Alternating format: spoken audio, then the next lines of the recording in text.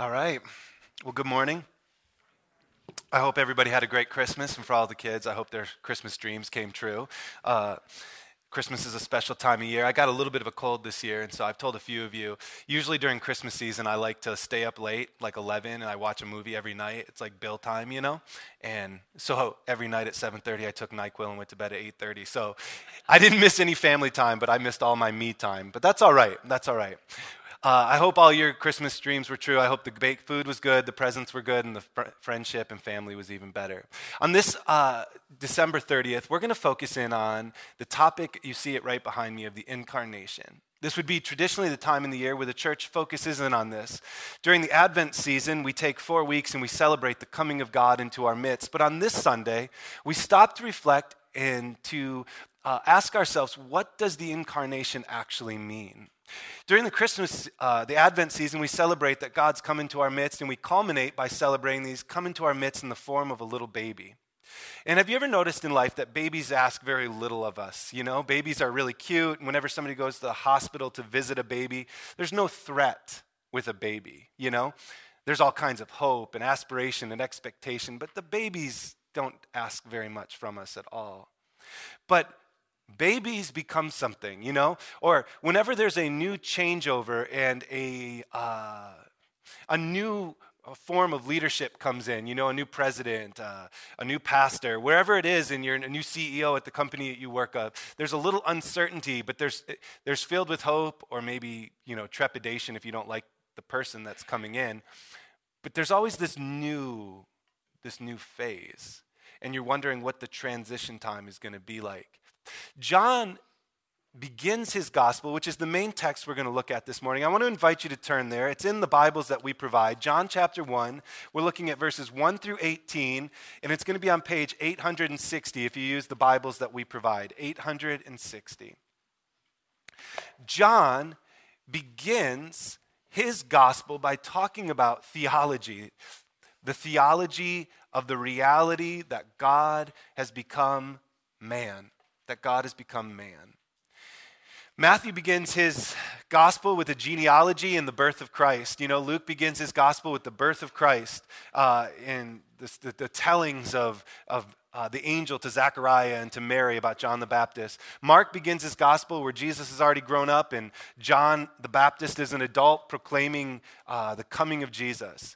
But John begins his gospel with 18 verses of theology, some of the most dense theology in all of the New Testament, where John talks about the reality of just exactly who Jesus is.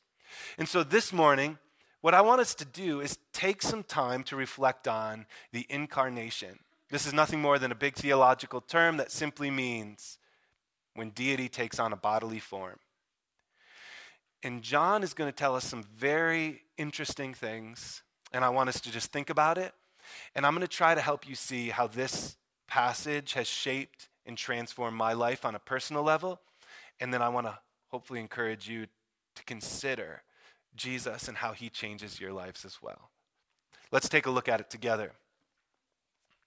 In the beginning was the Word, and the Word was with God, and the Word was God.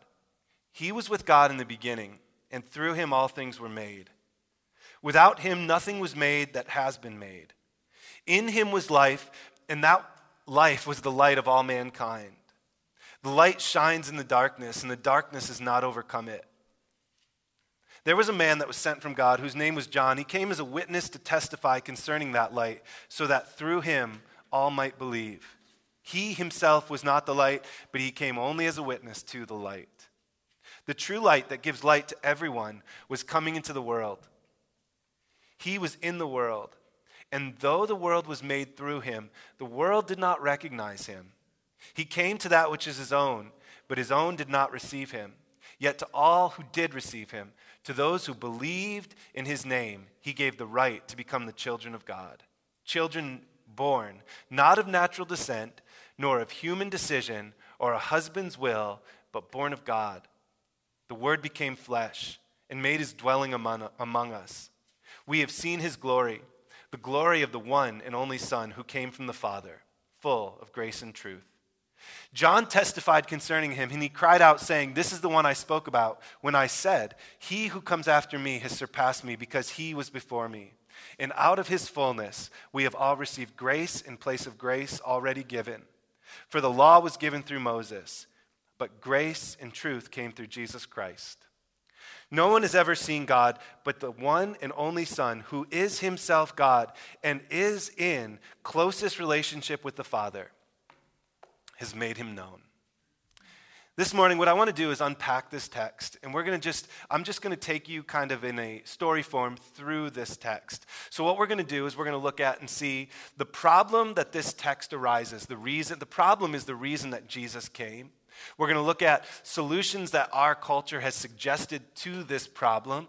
We're going to look at the solution that this text offers, and then we're going to take a look at how it changes our reality and how it is difficult to believe. But if we believe it, it changes everything. So here we go. First, the problem that this text arises. The problem of this text is very simple. It's in verse 5, right, where the text says, "The light shines in the darkness, and the darkness has not overcome it." The problem that this text implies and gives birth to is the idea that we are living in darkness. We are living in darkness, that things are not as they should be with me and you, and certainly things are not the way they should be with this world. Now, I think it's very easy for people to admit that the world is not as it should be. I meet people every so often who think they're doing okay, but everybody seems to understand that the world as in general is not doing okay. But the text is driving us, and not just this text, but texts all throughout the Bible are driving us to come to one of the most freeing theological truths in the world, which is this: that we are broken and we need healing. That we are broken and we need healing. In the language of John, he says it this way: you are living in darkness. But we have all throughout the testimony of Scripture, I won't put them up on the screen and I won't ask you to turn there, but I'll give you the references. We have the psalmists and the writer of the Proverbs, and we have the writer of the epistles, and they're all giving us the same idea. David in Psalm 14:3 says, "There is no one good, not even one." In Proverbs, Solomon says, "Who can say I have made my heart pure? I can clean myself from my sin." The implication to this, it's one of those rhetorical questions that has an obvious answer of no to it, right? It's like when we ask our kids, was that very smart after they broke something, after they spilled milk on the table because they were goofing around, Was that very smart? We don't expect them to say yes, and they know it. And if they're smart Alex, they do, right? Who has ever cleaned themselves from their sin? Paul says it this way in Romans, "For all have sinned and fall short of the glory of God." And yet Paul says again in Ephesians chapter 2, verse 1 through 3, and I'm just giving you a brief part, that we are all born dead in our transgressions and sins. Dead in our transgressions and sins. Now, all the music this morning, which was beautiful, by the way, Chris, all the music this morning was just about this beautiful, and even as I was sitting in the chair, I was thinking through it, and I was trying to just focus on what the words were saying about how all these beautiful passages of the goodness of God, which are all true. He's gracious and he is compassionate. He's removed our sins as far as the east is from the west. He has freed us so that we are no longer slaves of fear, that we can be children of God. All these things are true. But you know what all of that beauty starts with? With an admission. An admission that we need God desperately. And why do we need him? Because we're living in darkness and we need the light. Because we are broken and we need to be fixed.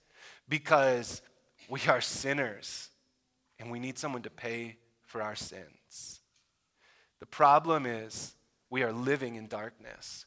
But our culture doesn't want to easily grab onto this, does it? If you're a teacher and you go to your school and you go into the teacher's lounge and you say, "You know what, guys, I just heard the most encouraging message the other day about what's wrong with our society and us in general. We are living in darkness and we are sinners." The teachers would not think you're very cool, would they? Right? They'd think you're kind of a weirdo. And yet, our society has all kinds of solutions to the problems that are not destined to work. And yet, it's almost, as humanity, we have this incredible ability to fake ourselves out.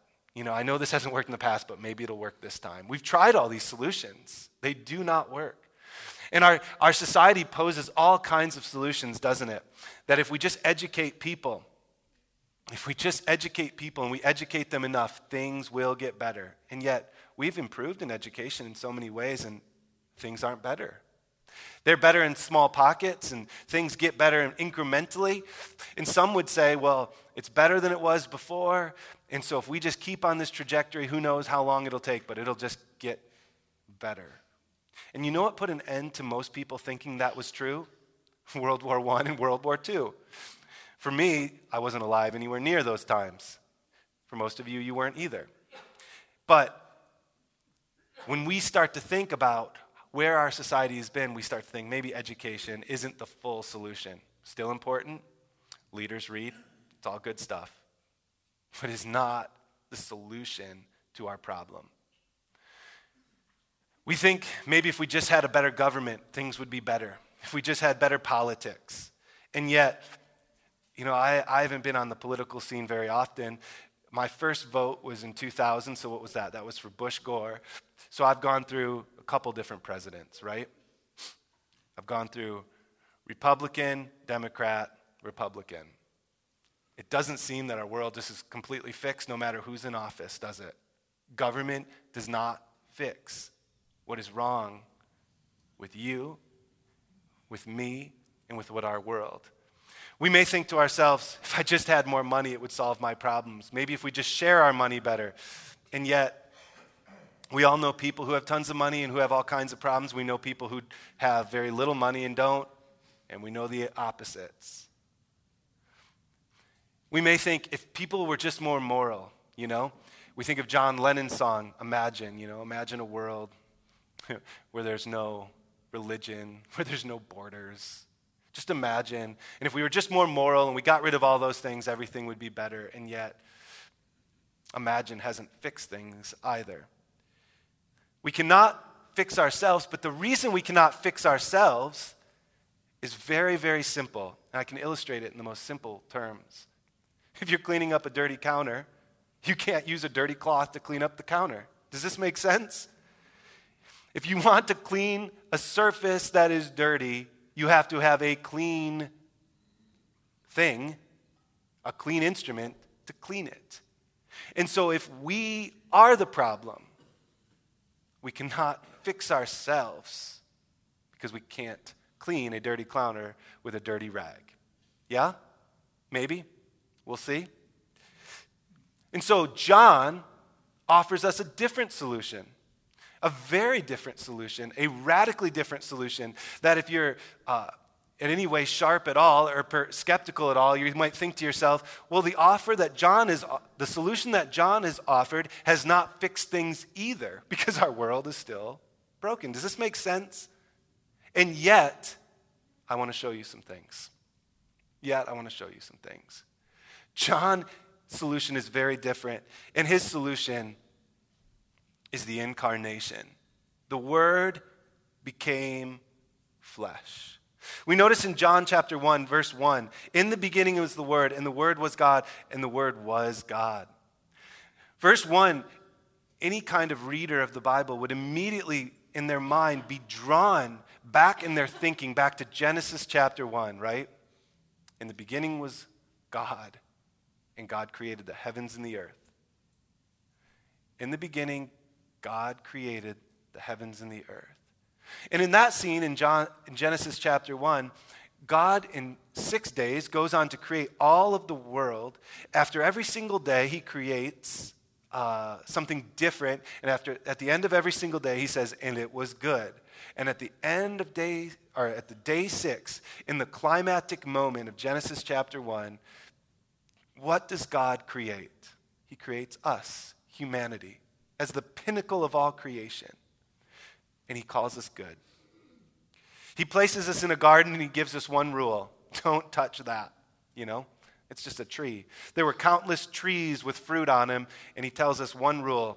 One of my favorite preachers always said, when God had it his way, there was one rule, and yet we still found a way to break it. You see what I'm saying? In the beginning was the Word. Genesis draws our attention to a climatic moment, which is the creation of humanity. John chapter 1 makes us think back to that climatic moment of Genesis 1, but instead of the climatic moment being the creation of humanity, the climatic moment is now that God has taken on humanity. Do you see the difference? God has become flesh. The Word became flesh. And so that we do not get confused about exactly who this identity is, the identity of the Word. John in chapter 1 verse 3 says this, "Through him all things were made, without him nothing was made that has been made." This Word that was with God in the beginning and is God is not one of God's created things that has preeminence, that is more important than the other creation, who then goes on to create. He was not created himself. He is in equal standing with God himself, for he is God himself. Without him, nothing was made that has not been, or without him, nothing was made that has been made. And what is this Word? The Word became flesh. What is he? Verse 9 tells us. And it gives us in this little verse the solution to man's problem. The true light that gives light to everyone was coming into the world. What is our problem? According to John, verse 5, we are living in darkness. What is the solution? The true light that gives light to everyone has come into the world. The solution is Jesus. The solution is Jesus. Jesus, our solution, personified as perfect God and perfect man, who kept the law perfectly, who made his dwelling among us. Do you see this in verse 14? The Word became flesh and has made his dwelling among us. He came so that the true light might shine on everyone.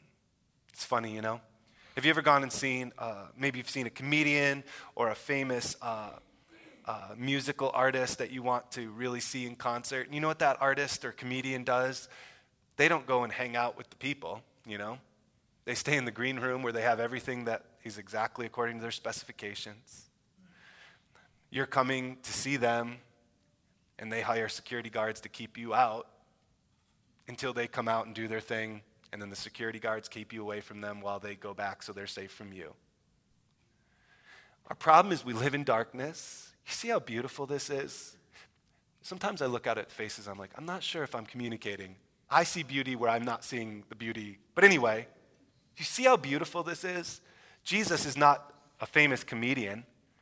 He's not a famous musical artist. He is the Son of God incarnate. Philippians 2, which we looked at a couple weeks ago, just at the very end of our sermon, talks about it this way, that God, in the form of Jesus, did not think of himself as too highly. This is language of humility. And so he emptied himself by taking on humanity.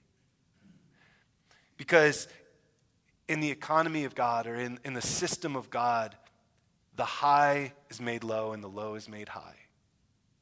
And so God makes himself low so that we might be made high.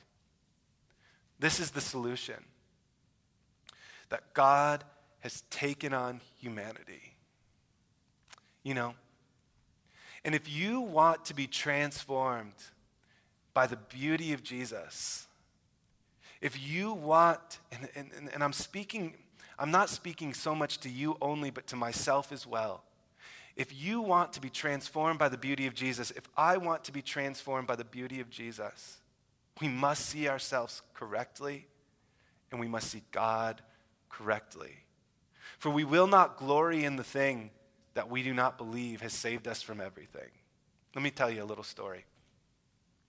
This will relate really well to some of you, and to some of us, like some of you like me, it won't make as much sense. But I was recently reading a manuscript of a sermon, and the manuscript of the sermon told this little story, which I really, really like. It was by a preacher. His name's Matt Chandler, and Matt Chandler has famously dealt with brain cancer. And so he was telling the story about he was done at church one day, and he ran into another gal who was going through brain cancer, and he was on the other side of it at this point. And she was kind of going through it. And he said, when you've had brain cancer and you've gone through that, and you meet somebody else that has it or has gone through that, there's like this strange kind of bond and fraternity among people who've gone through something similar. I haven't had brain cancer. But he said, we started to immediately talk about it. And you know what we started to talk about? We started to praise and give so much glory to the doctors who had done so much to help us. And we started to name names and list doctors who had done so much to save our lives and who had done so much to care for our loved ones through this process. And he said, you know why we gloried in these doctors? We gloried in these doctors because we were desperately broken and we needed fixing. Does this make sense? We were desperately broken and we needed fixing. We glory in the things that save us. We glory in the things that save us. And so, as we approach the incarnation this morning, it is an opportunity for us to reflect on ourselves. It is an opportunity for us to glory not in a doctor, who I understand his point. It is an opportunity to glory in the God who has done everything on our behalf so that we might come into his reality. You'll hear at the end of the service today, I always close in a benediction, and my benediction for this morning has this closing line, or not closing line, but this middle line. And be praised to Jesus, who entered into our world so that we might enter into his. Do you see this? Who entered into our world so that we might enter into his. We glory in the things that save us. And what has God done? God has become human in the person of Jesus so that humanity might become the children of God. Do you see what it says? Verse 12. Yet to all who receive him, who did receive him, to those who believed in his name, he became the right. He gave them the right to become the children of God. Children not born of natural descent, nor of human decision or a husband's will, but born of God. What is wrong with us? We're living in darkness. Government, money, education, morality won't fix us because we can't do enough to make ourselves clean. We're a dirty rag trying to clean a dirty surface. But God has entered into our reality. God has entered into our reality so that we might be healed. Now, I want to say it this clearly. Must we believe all of this to be transformed? Must we really believe what must seem to some as an outlandish claim that God has become man, like in reality? And the answer is, of course, yes. This isn't one of those examples where we just believe things that aren't true and it'll help us. This is one of those examples where we must come to the place where we believe the supernatural, where we believe it all. That this baby who was born of a virgin, that this baby who was born of a virgin grew up, and out of the birth canal was the Son of God, and as he grew up, he lived the life we should have lived and died the death we should have died so that we would not have to die ourselves. You see, verse 17 explains it so clearly. For the law was given through Moses, but grace and truth came through Jesus Christ. Jesus was the one who came into our midst, into our reality, and he fulfilled all of the law. He was the perfect human, and he gave himself as a sacrifice. Imagine with me if Jesus would have come, and instead of coming full of grace and truth, he would have come with more laws. You know, we were already struggling with the 10 Commandments. We didn't have the other 613 down. What would it have been like if Jesus would have come and said, I've got a couple more laws for you? We would have been more doomed, right? But Jesus did not come with more law. He came and he fulfilled the law, and he came with grace and with truth. With grace and with truth. I know this is difficult to believe. For some of us who've been in church a long time, it's difficult to believe. And if you're new to church, it's even more difficult to believe.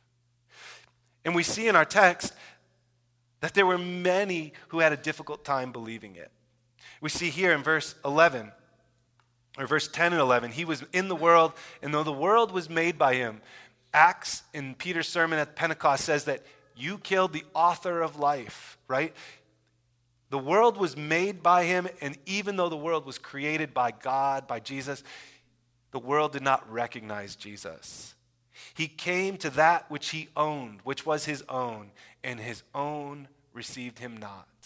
I know it's difficult to believe. Sometimes people might say, well, I would believe this if only God would show up in my circumstances in a more supernatural way, you know? I gave him a sign and he would answer in a sign. Do you know what Jesus says to this? There's a parable. It's found in Luke chapter 16, verses 19 to 31. You don't have to turn there. I'll summarize it for you. Where Jesus tells a parable about a rich man and a poor man named Lazarus. In this parable, both the poor man, Lazarus, and the rich man, who doesn't have a name, die. Lazarus goes into Abraham's bosom and is with God. It's just interesting language. And then the rich man goes to a place where he can see Lazarus, but he goes to a place of judgment. And he's in this place of judgment, and while he's there, he speaks to God. It's a parable. I don't know if this is exactly the way it's going to work in the afterlife. It's a parable. It's taught to give us an example. In the parable, in this story that Jesus tells, the rich man says, can you please send someone? Can you please send someone so that they can go back and they can tell my loved ones and my family so that they believe and they're not like me when they die? And Jesus says, or God responds in the parable to him and says, if they do not listen to Moses and the prophets, they will not be convinced, even if someone rises from the dead, right? This is foreshadowing that Luke is doing. For Jesus actually dies and rises from the dead, and many do not believe even after seeing him. They try to cover the whole thing up. I know it is difficult to believe. But seeing the miraculous wouldn't change it. There's been plenty of miraculous. The Israelites, after God frees them in the Exodus and they're leaving Egypt, and the Egyptians come to capture them and take them back, you know what God does? He splits the Red Sea and they walk across on dry land and he wipes out the Egyptian army. And days after this happens, what are they doing? They're not believing and complaining and saying, I wish I was back in Egypt because I don't have enough food and water.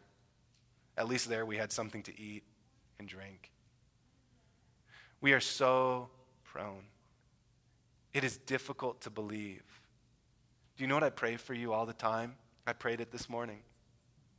The Spirit of God might open our eyes and do a work in our hearts so that we might see the reality and the beauty of Jesus. It is difficult to believe, but the supernatural wouldn't make you believe. And I want to return to something I said earlier. It is so difficult to believe because in some ways, the promises and the truths that we cling to by faith are taking a long time to be fully realized and fulfilled. Does this make sense? Some truths that are accepted by faith take a little bit of time before we realize their full benefits. And salvation is one of those truths. There's a lot of truths like that. And engagement's kind of like that, isn't it? The man gets on his knee, he pops the question, the girl says yes, hopefully. Sometimes it doesn't go so good. But she says yes, and there's a 6-month, there's a 9-month, there's a 12-month. Sometimes there's a 3 or 4 year period. Do you know what? That 3 or 4 year period makes it a little harder for her to believe. Do you see what I'm saying? Remember Roy in The Office and Pam? Makes it a little harder to believe. Truths that are accepted by faith sometimes take a while before we realize their benefits. And the longer the period is between accepting a truth and realizing its benefits, the harder it is to believe the truth itself. And so this morning, I want to speak to you from my heart, and this is my closing, so you can take some comfort in that. I want to speak from you from the heart of myself, of what I do. And you may think I'm just crazy and washed up, and that's cool. Just don't tell me, that's rude. But what I do when I look at Christianity, I'm not stupid. I know the promises of God, and I know the transformation that God has done in my life, and I yearn, as I'm taught to yearn, that God might come back, that he might restore and renew, and I know he hasn't yet. But in the meantime, I hold on to the faith of those who've come before me. And sometimes you have to hold on to the faith of others, and that's okay. And I ask God to help me continue to believe, because I believe that if somebody predicted their own death and resurrection and pulled it off, that even though the promises are a little long in coming, I believe they will be fulfilled. The incarnation. God has become man. He did it to save us from the darkness because we desperately needed saving, and he has done it. And one day, this salvation that is already but is not fully yet realized will be realized. And the righteousness of God will shine on this earth, renewed and remade. It'll shine on this earth.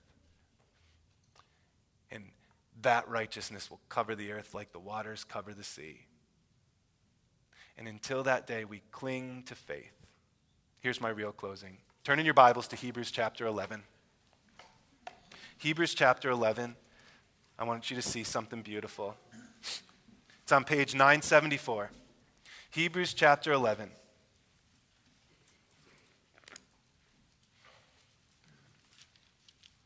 I won't even comment on it. I'm just going to read you a few verses. Verse 1. Now faith is confidence in what we hope for and assurance about what we do not see. This is what the ancients were commended for. By faith we understand that the universe was formed at God's command, so that what is seen was not made out of what was visible. Verse 6. For without faith it is impossible to please God.